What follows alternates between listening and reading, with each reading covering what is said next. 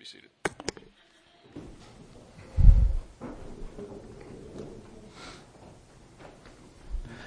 We invite you to turn to 1 Timothy chapter 1.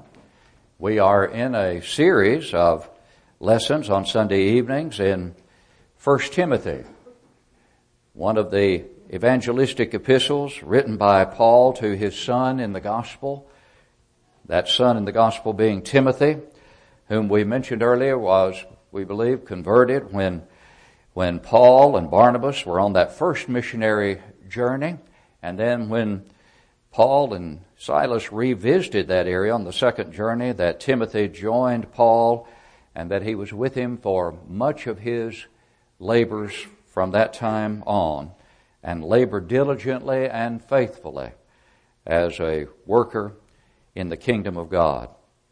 Paul wrote this epistle to him to encourage him in his work in the kingdom. The second epistle, which the Lord willing we will also study when we finish 1 Timothy, was written a few years later than this one, at a time when Paul knew that his time was nearing an end.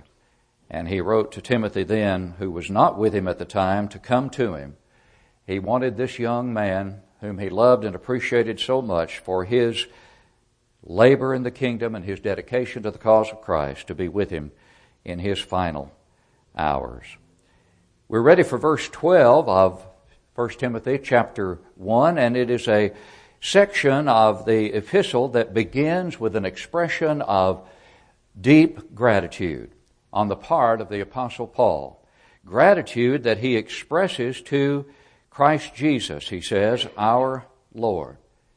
I thank Christ Jesus, our Lord, who has enabled me, that is, strengthened me, because he counted me faithful, trustworthy is the idea here, of course, putting me into the ministry. The gratitude of the Apostle Paul was something that was not lacking, to say the least.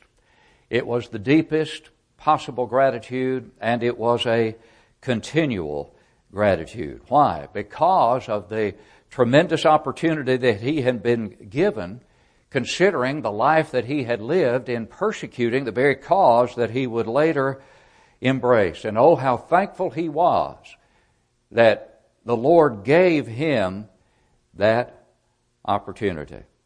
And so this is an expression of gratitude for having the opportunity not only to become a Christian, obviously, but to be put into the ministry. That is, to be able to preach the glorious gospel of Jesus Christ. Paul considered that a privilege beyond his ability to express it. And he expressed that gratitude for that privilege time and time again in his writings in the New Testament. And immediately after he expresses this gratitude to the Lord, he contrasts his present state of being in the ministry, that is, being able to preach the gospel of Christ, to what he formerly was. Notice verse 13. Although I was formerly a blasphemer, a persecutor, and an insolent man, but I obtained mercy because I did it ignorantly in unbelief. I was formerly a what? A blasphemer. One who speaks against or rails against something or someone, a cause or an individual. And in this case, in Paul's former life, when he was known as Saul of Tarsus, he was railing against, speaking against the Christ and against Christianity. You well know from reading Acts chapter 9 and other things that are said in Acts chapter 22 and Acts chapter 26 that indeed he was a fervent persecutor of Christians. In Acts 22 and Acts 26, he is recounting those days of persecution, recalling them, remembering them. But in Acts 9, we still have the action taking place where Saul is breathing out threats and murders against the disciples of the Lord, and where he is requesting letters from the synagogues or from the high priest to go to the synagogues of Damascus in order to find any who were of, as the Scripture says, the way, that is Christians, whether men or women, to bring them back bound to Jerusalem. That's the kind of zeal, that is the fervor that Paul exhibited as one who believed with all of his heart that not only should he oppose the cause of Christ, but that he should oppose it in the most vigorous possible manner.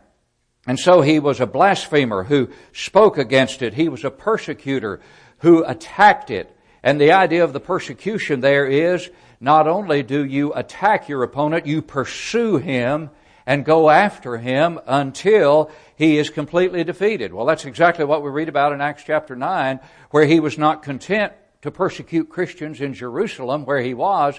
He wanted to go as far north as Damascus in order to carry out that persecution. But notice the next word, and it is an interesting word indeed. The New King James translates it insolent. The King James translates it injurious. It is the word from which we get our word hubris. The hubris, that is the extreme arrogance and pride that sometimes characterizes people. And it is the original word is the word from which we get that word, hubris, which means extreme pride or arrogance. But the original word carries with it that kind of attitude, that arrogant attitude. And that attitude that not only goes after someone, that not only persecutes someone, but if you can imagine it, does so with joy and glee, if you will, in the very process. In other words, an attitude. Paul had an attitude. Saul of Tarsus had an attitude. And by attitude, you know what we mean. He had an attitude of malice. He had an attitude of malice, and he was very proud of his persecution against Christianity. That's exactly what the word means. That's the very idea that it carries. Now, it's hard for us to think about Paul the Apostle with that kind of attitude. But it reflects, first of all, the firm conviction that he had that what he was doing, he had a right to do with malice, because what he was persecuting was opposed to the God of heaven. And he believed himself to be a follower of the God of heaven to such an extent that he could, in effect, take pride in opposing that which he believed with all of his heart was opposed to God and to Judaism, which he embraced and believed was what God wanted him to embrace, and he believed with all of his heart that he was doing the will of God. You remember in Acts 23:1, he said, I have lived in all good conscience before God until this day. He always did what he did in good conscience. This word, insolent or injurious as it is times translated, tells us he did what he did for God with an attitude of malice toward those whom he persecuted, because he thought they were trying to oppose the God of heaven and overthrow a system that he believed God endorsed. What else, though, does that tell us, other than something about the zeal and fervor that he had in his persecution? It also tells us something very significant about his conversion. It tells us something very, very, very significant about his conversion. You see, someone who was a blasphemer, someone who was a persecutor, someone who was insolent, that is, who did the persecution with an attitude of malice and determination to utterly destroy the opposition. For him to become an apostle of the very one he had that attitude toward, what does that say about his conversion? It speaks volumes about the genuineness of his conversion.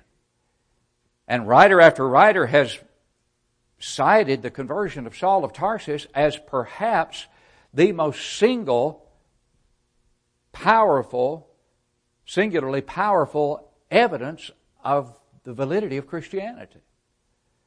Because there is no way that a man who had the attitude that Paul himself says he had in this passage here and elsewhere as he speaks of it, there's no way that some sort of vague hallucination or some sort of dream or anything that is not completely concrete and absolutely convincing is going to change that kind of man's mind.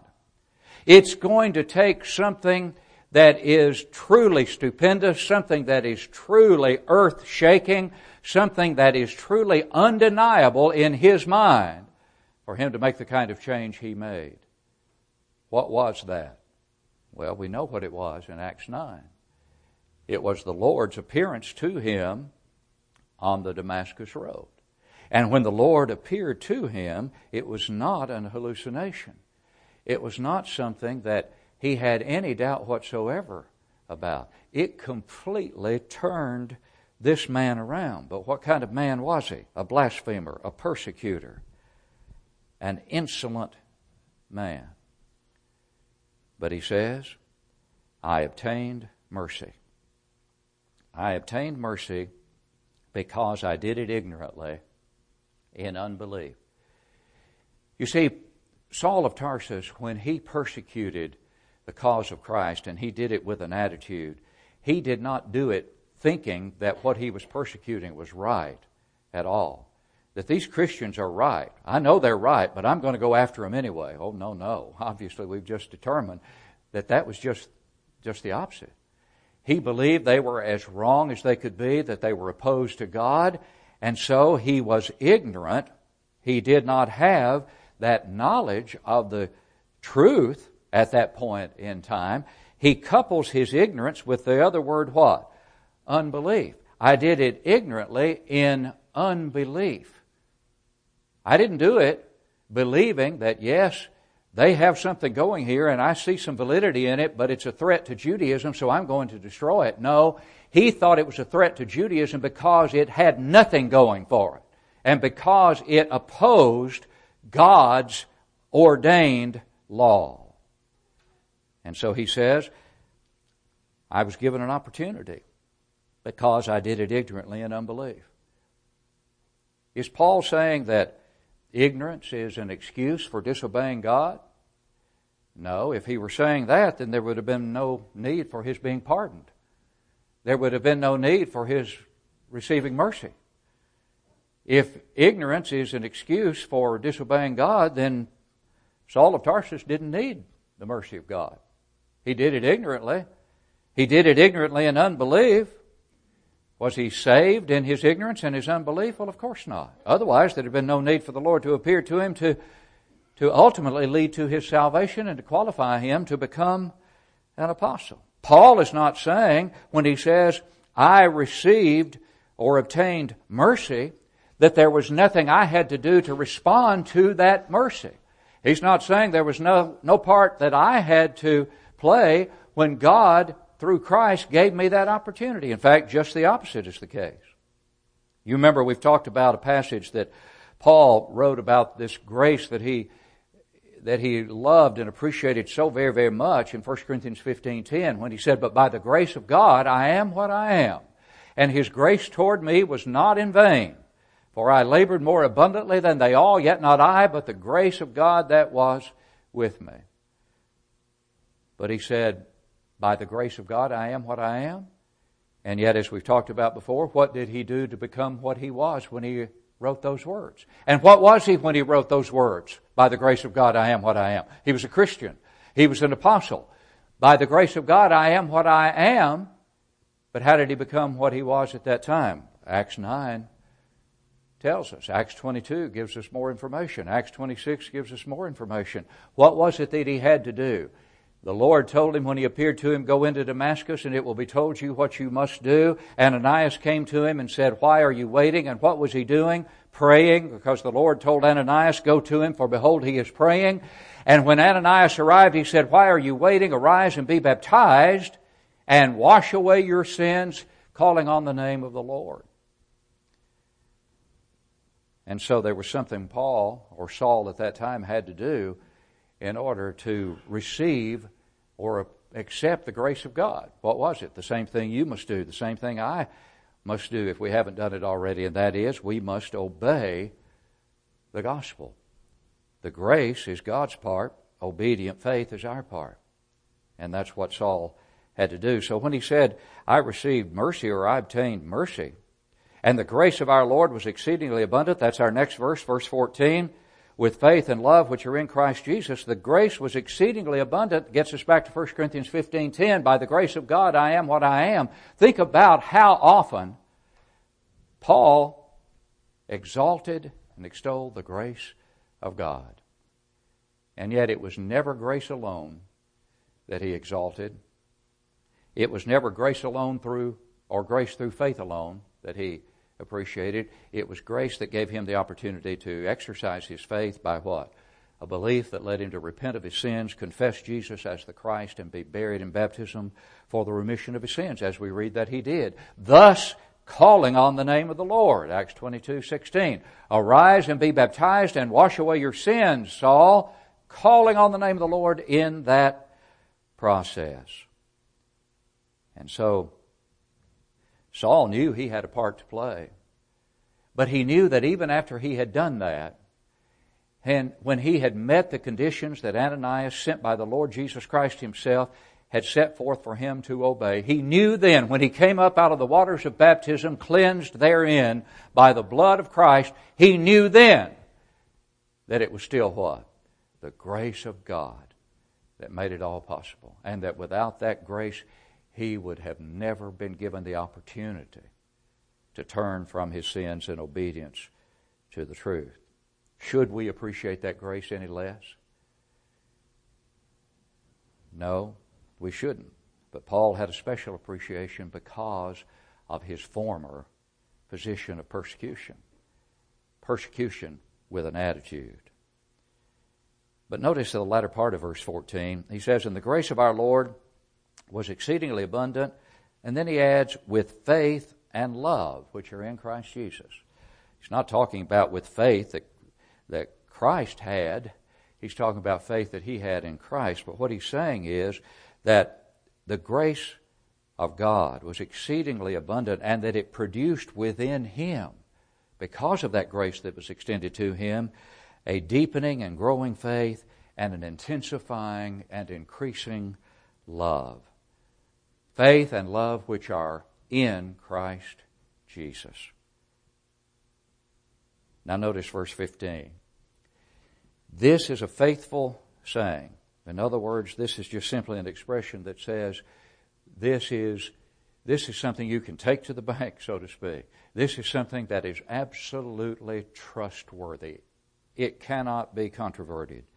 This is a faithful saying and worthy of all acceptance, that Christ Jesus came into the world to save sinners, of whom I am chief. Now, before we talk about Paul expressing and describing himself as the chief of sinners, think about the statement prior to that Jesus Christ, he says, this is a faithful saying, it's worthy of all acceptance. You can't deny this. Christ Jesus came into the world to save sinners. Remember, Luke 19:10 records the words of Jesus himself when he said, for the Son of Man is come to seek and to save that which was lost. But I want you to think about this statement in regard to a very popular doctrine in the religious world today, and that's the doctrine of Calvinism. And we've talked about Calvinism in an entire series of lessons for that matter. But think about that in relation to what the Calvinistic doctrine says. The Calvinistic doctrine, if you think about it, really denies this statement from Paul in verse 15. A statement that he says is faithful and worthy of all acceptance. But Calvinism denies that statement. This statement that's worthy of all acceptance does not say that Christ Jesus came into the world to save some sinners. The word some is not there. The idea of some is not there. What is there in terms of the implication? What is the word that is there, that is implied? Not some, but all. That's what is being said. The faithful saying that's worthy of acceptance is that Christ Jesus came into the world to save all sinners. That was his mission. What then does that say about the Calvinistic doctrine that says predestination is a reality and election the doctrine of election, and that unless you have been predetermined and elected to salvation, then you're lost. You have to just simply wait to see whether you're among the group that has been chosen to be saved. That's in total contrast with what this statement tells us, that is what? A faithful saying and worthy of all acceptance. Christ Jesus came into the world to save all sinners. That's the clear implication. Calvinism denies that. Calvinism says, no, He came into this world to save the elect. And then you just simply have to wait to see if you're among them. And you really can't make the choice to come to Jesus. He has to make the choice to come to you. That, in effect, is what it teaches. But here's simply a statement that makes it abundantly clear that that cannot be the case if indeed this is a faithful saying and worthy of all acceptance, that Christ Jesus came into the world to save sinners. And it is a faithful statement. God so loved the world that He gave His only begotten Son, that whosoever believes in Him should not perish, but have eternal life. Now, what about this expression of Paul when he says, of whom I am chief? Think about that attitude, and the idea here of chief is the idea of foremost. It's a word that means either first in rank or first in time. Well, he obviously doesn't mean first in time. He was not the first sinner. But he was first in rank. Foremost is the idea. That's how he viewed his former life. But what a contrast in the attitude now as he views himself as the chief of sinners. And the attitude back up in verse 13 in that word insolent. The pride and the arrogance that went after Christians. And yet now he understands and fully appreciates that Christ came to save sinners, and I am foremost among them. He never forgot, Paul did not, what he had done to persecute the church. He never forgot that he consented to the death of individuals who were brought before rulers and killed. He consented. He held the clothes of those, the coats of those who stoned Stephen, the first Christian martyr. And you can only imagine, based on his own use of the word insolent, what kind of attitude he had at that event. He was not sorry for Stephen, I wouldn't say. He was, based upon his own admission here. But he's deeply sorry now. But does that deep sorrow in any way, has it in any way, during his entire ministry, and he's closing in on the end of it now, when this epistle was written, has that realization of just how much he did against the cause of Christ, did that in any way hinder his labors in the Lord? Not at all. Not at all. In fact, just the opposite effect was seen. Because of his former situation, he was more determined than ever to be a fervent, diligent, dedicated worker in the kingdom and to do all that he could to erase or offset the harm that he had done to the cause of Christ.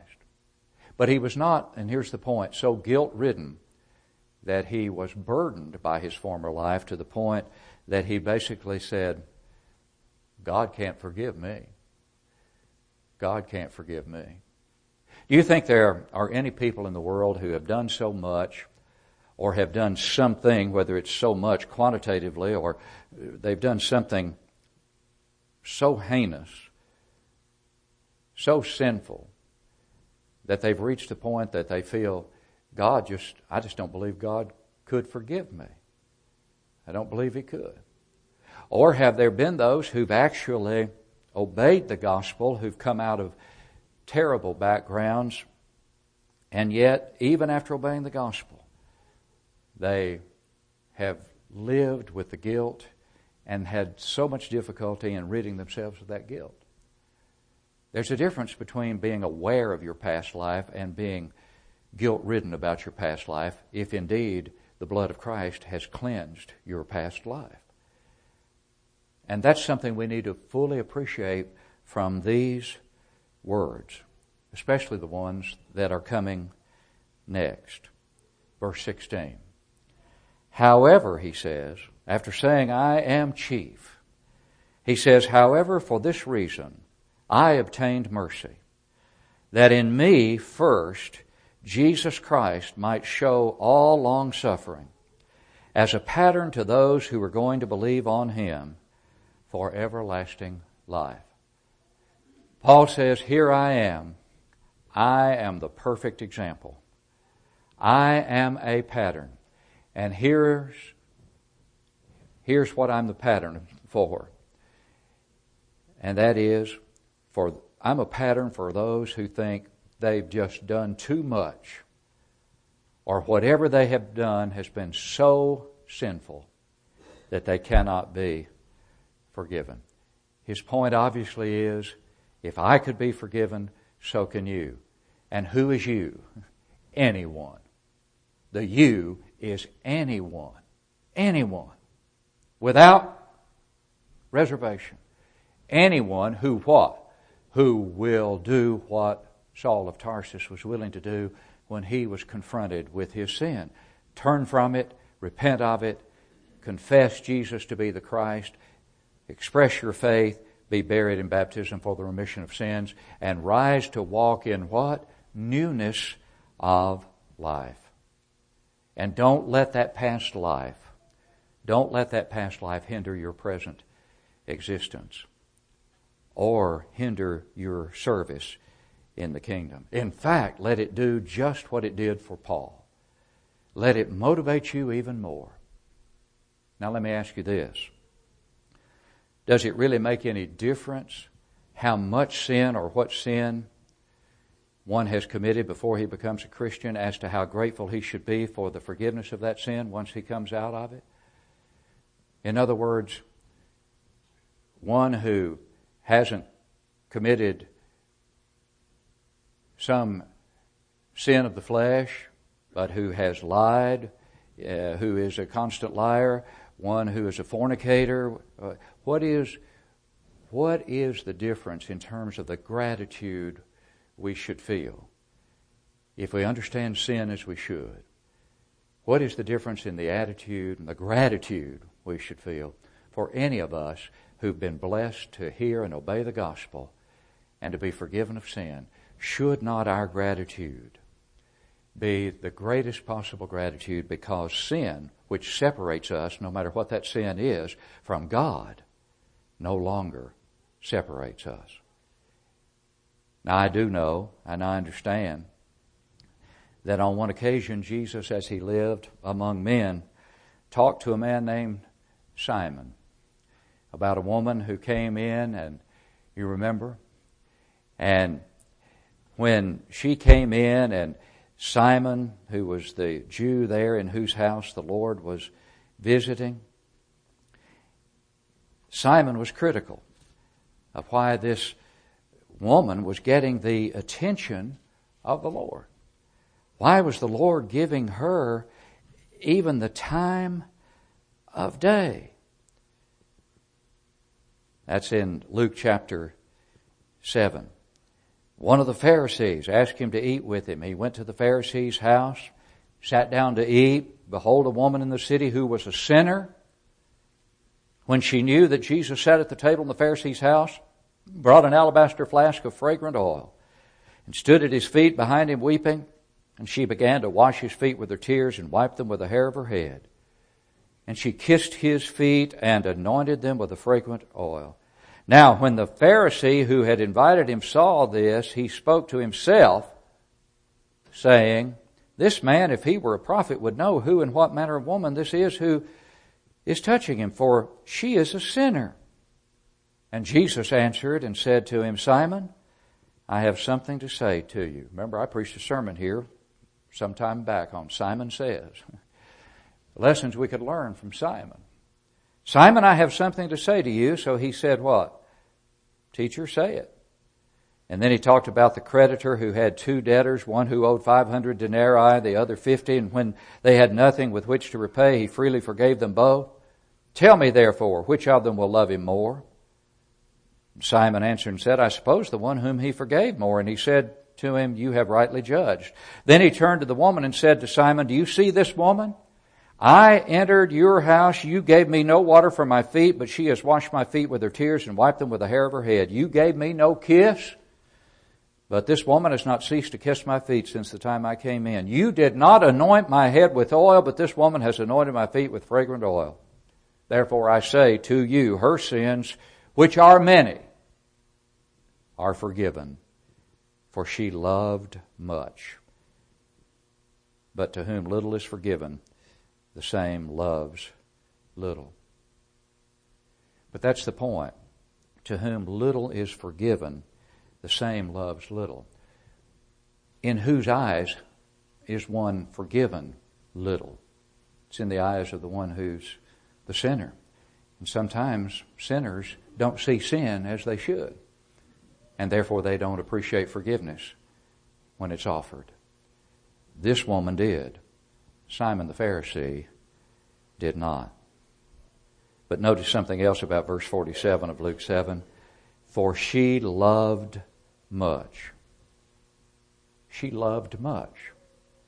What did she do? All the things Jesus said she did. Kissing his feet, washing his feet, anointing his feet, etc. Love what? Acts. Love does something. She loved much because she did much, but she appreciated the forgiveness of sins. Paul the Apostle, formerly Saul of Tarsus, appreciated that forgiveness. And he tells us, don't ever think you ever reach a point where you cannot be forgiven if indeed you will comply with the conditions of the gospel. And in verse 17, the last verse at which we'll look tonight, he just simply breaks forth in a doxology, as these praises are often called. Now to the King eternal, immortal, invisible, to God who alone is wise, be honor and glory forever and ever. Amen. The thought of everything that Paul had been writing suddenly forced him emotionally to say, through the Holy Spirit, of course, to the King eternal, who has no beginning and no end, to the one who is immortal, who is invincible, who cannot die, cannot get sick, invisible, whom no man has seen at any time, only temporary manifestations of His glory, but not God Himself. No man has seen God at any time. To the invisible God, to the one who alone is wise, who alone is the wise and the only God, be honor and glory forever and ever. And what prompted that expression and outpouring of sudden praise was the contemplation of the forgiveness that this man who was a persecutor and a blasphemer and an insolent man had been given, to turn away from all that and turn to Christ. Should we be any less grateful, though, really, in being given the opportunity to turn away from sin and to come into Christ through obedience to the gospel? If you haven't done that, we hope you'll do it this very night, believing with all of your heart that Jesus is the Christ, repenting of your sins, confessing Him to be the Christ, and being buried in baptism. He who believes and is baptized will be saved. How much clearer could it be? Mark 16:16. If you need to come home to your first love, we plead with you to do that now as we stand to sing to encourage you.